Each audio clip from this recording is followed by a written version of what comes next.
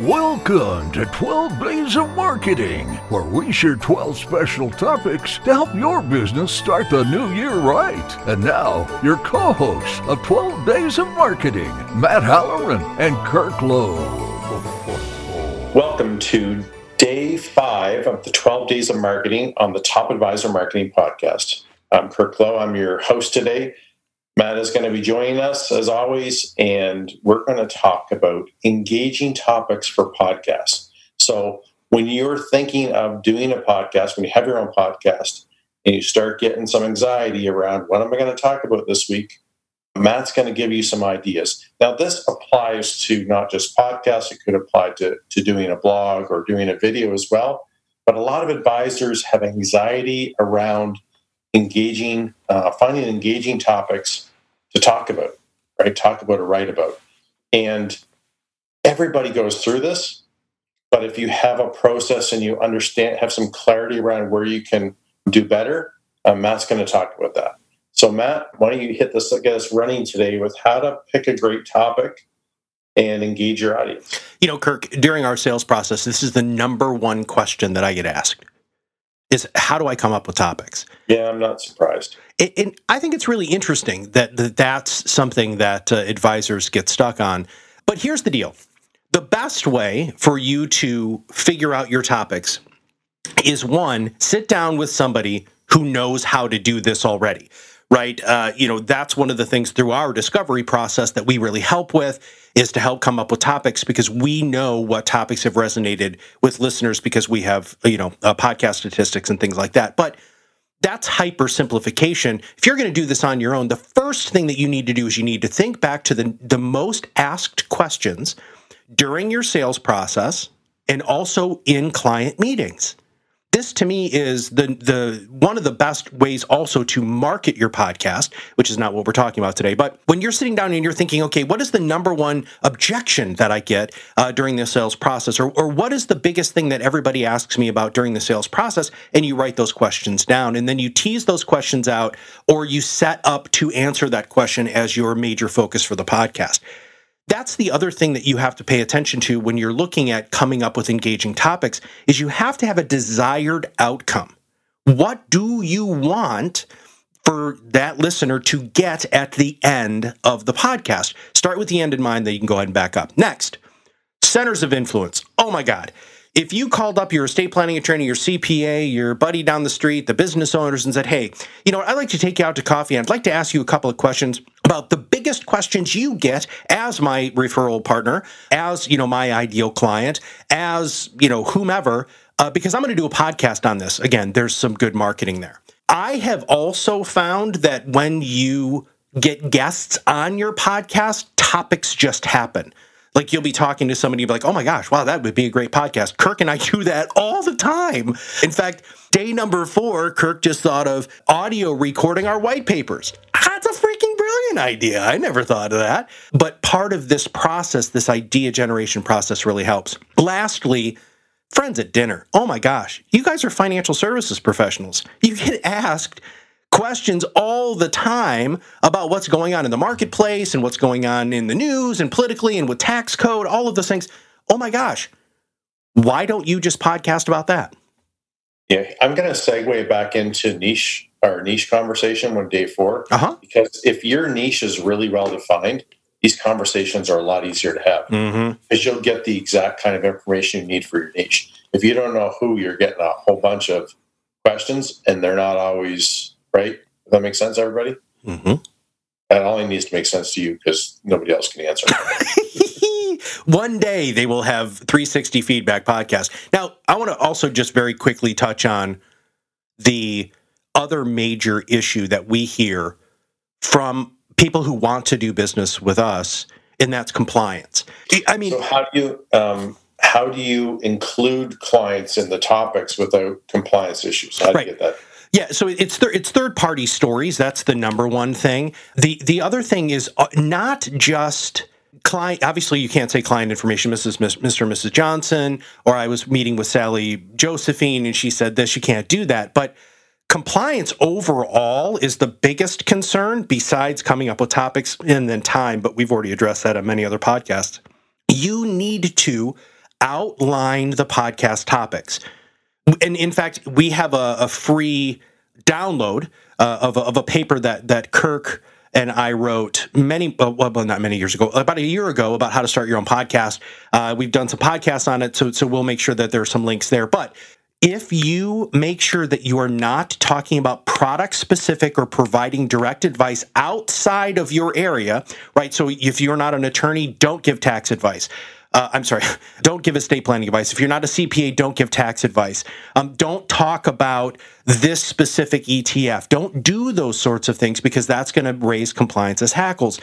And if you have a good host, that host is going to say, yep, you know what, buddy, you can't say that. In fact, I'm going to digress very quickly. We had a great topic with this producer firm that's a Mass Mutual firm, and they're both just wonderful. They're this partnership, and I was interviewing the senior partner, and we were chatting, and he dropped something about some very specific kind of life insurance policy, which was very applicable to the topic we were talking about. I said, nope, stop, you can't do that. He said, oh my God, yeah, compliance will eat me up for that. Yep, compliance will eat you up for that, buddy. So make sure that you're out. It rarely happens when you really know and you've got a good partner to help you here. Mm-hmm. Anyway, sorry, I interrupted. Oh, that's okay. I mean, here's the deal, man. We were on a roll, right? I mean, that's what happens. And we were just, because I'm so interested in it, and all of our voice talents really love the financial services industry. And so sometimes we get deep, and, then we just know how to handle it. But you can also handle it on the front end too, because most compliance departments are fine with an outline with major talking points. You don't have to have it scripted out. And of course, we've talked about that before. Please, dear God, don't read a script on a podcast, because it's going to sound disingenuous and it's not engaging. So when you talk about coming up with topics, make sure that the topic itself is not going to violate any of your compliance regulations. And two, find topic ideas from your centers of influence, friends and family, people you go out to dinner with. And the best one there is people in your community that you would like to attract to your podcast to do business with. They all sound like great ideas. Once you've got all the topics figured out, how do you create a title? Like, I know a lot of advisors struggle with this, and writing a title is a bit of an art. It is. And, not everybody is good at this. The best way to do it is to just ask Google, right? Go ahead and jump on your computer and look at what are the most searched keywords on the internet in your specific niche, your specific area, or anything along those lines. That is the best way to do it, because then you're also going to put that in another section, which we're going to talk about here to wrap up today's podcast, which is the summary, which will also help you get more views, and you'll show up in search engines. But it has to be short. We have found that as much as this drives some people crazy, number-based titles work very well. The top 5 concerns of business owners, because people understand what is there. So you can't be wildly ethereal or philosophical with your topics. It has to be short, sweet, and to the point, something that somebody would click on. And then after they click on it, you also have to make sure that that's actually what you talk about in the podcast, because that's super duper important. So titling, and last but not least, just use the internet, everybody. Look at what are the top podcast titles. In fact, there are great blogs written on this all over the place. Find out what the best titles are, tweak it to be your own, and you'll be good to go. Yeah, I think sometimes that there's certain keywords that attract a lot of attention. Like in our industry, we try to not do it because we don't want to be disingenuous, and we're trying to create a mindset. And you'll understand when I say the word, but if you use the word lead gen in the stuff that we do, it bumps our listenership. We don't really like to consider ourselves a lead generation company. Mm-hmm. We're marketing, so you better hope that leads are coming in. But if the focus is on, when advisors hear the word lead gen, they only hear it one way, mm-hmm. And there's a lot of other ways that lead generation happens outside of, a stranger filling out a form saying, I've got $2 million, I want to work with you, mm-hmm. which is the dream. But there's a lot of other realities around it. So, but that word really helps. But you have to figure out if you want to use those kinds of words and when to use them and when not to use them. Because you don't want to use them all the time. Yeah. You're going to blow your credibility potentially. So you got to figure that out. But look for keywords that from time to time are going to, ramp up, maybe get some new listeners. Don't be disingenuous. You make sure you're talking about that, but look for some of those keywords sometimes that are a little more hyped. Mm-hmm. So now that we talked a little bit about creating titles and how important they are. One note, Iris.xyz, I always find they do a good job writing titles. They usually change hours, but it's a real art. I know that we've gotten a lot better at it, our team here. Mm-hmm. But, that's not a bad place to go look at some stuff too. Matt mentioned Google and just what's hot content-wise, but anyway, once you've got the title done, you've got a great topic, you've got an outline, you're not reading. Those are really important things. How do we write a summary? Because I know that that's an important thing for SEO, and I know it's also an important thing to give them a glimpse of what they might learn before spending time listening to the podcast. Absolutely. If you want to look at how to write an amazing summary, again, go to Iris. I'm so glad you brought that up, Kirk, because I didn't think of that. And now that you said that, this whole podcast could have been very different, right? Because if I want to find out what the best topics are, I'm gonna read, what are the top 10 articles that people are reading on my favorite news sites, right? So that Iris, Bloomberg, MarketWatch, whatever what you're reading from your news aggregation service, that's going to give you topics. There's topics everywhere. But let's talk about the summary, because the title is important because you need to have something that is clickable, but from an SEO perspective, from a search engine perspective, from really teasing the people to click on it and listen, it has to be the summary. You have to infuse it with hashtags and keywords that are going to allow you to show up. So if you are in iTunes, or you're in Google Play, or you're in Spotify or Stitcher or any of the other players, and all of the sudden you want to find out something about blank, you are literally going to type into the search bar at the top those keywords. I want you to think about that when you're writing your summary. The other thing is, it can't be long. Oh my God. The 3 dots after everything nowadays when it comes to summaries and social media posts, try to make it so that if there is anything after that, it's super short, but try to keep it to that character limit, because if you do that, you're going to be short, sweet, and to the point. People can be very grateful, but you have to be very succinct with what you write there to make sure that it's still going to communicate what the podcast is about. It has to really accentuate. It's like the seasoning on the food that you're making, and that's what your title is. The seasoning is really truly what the summary is going to be. So, yeah, man, I was just thinking we should have somebody on our team write a blog post about character limitations and all the different platforms. Yeah. It'd be kind of a neat post edit. Well, the weird thing about it is it changes sometimes, but in fact, Julia on our team did write something about that in one of her social media reports. Maybe we should just go ahead and go back and ask her where that is.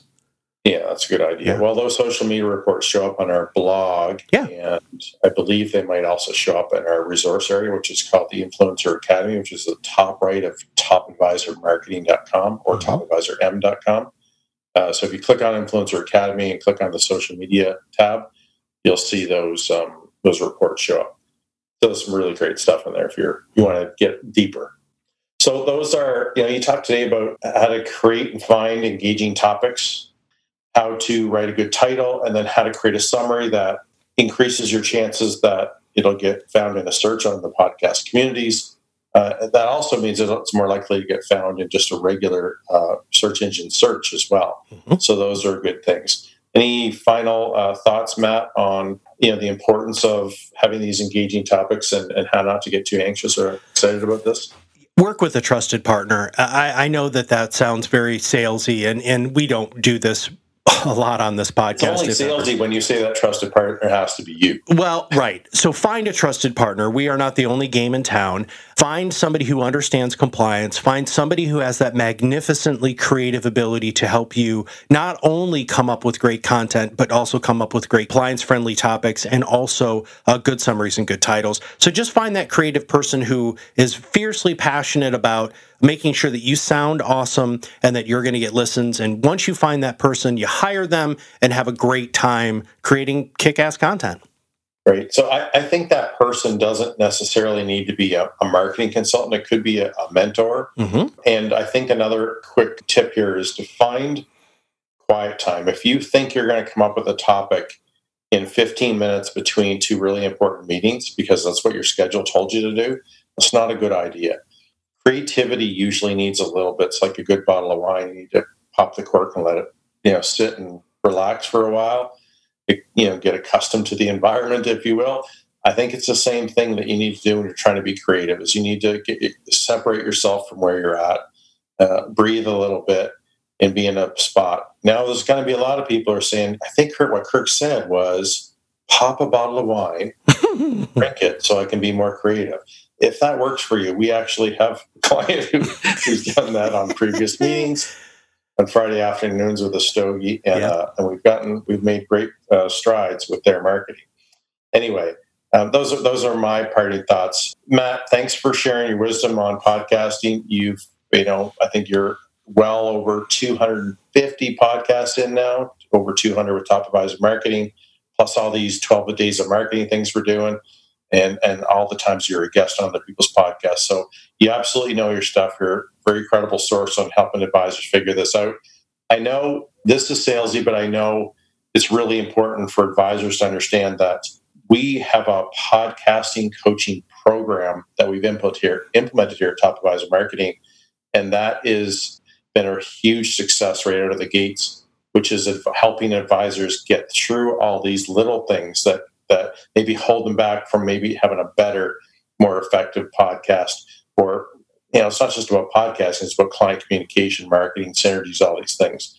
So, making sure they're doing the little things to improve their marketing, making sure they're doing little things to get better at podcasting, communicating with their audience, all those things.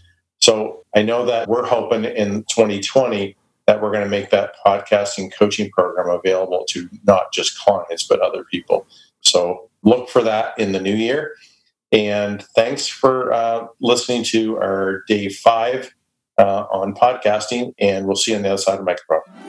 Brought to you by Top Advisor Marketing, a done-for-you podcasting solution built just for trusted advisors. This was brought to you by Iris.xyz, a platform helping financial professionals become better in business and life through new media and new voices. Visit them and learn more at Iris.xyz.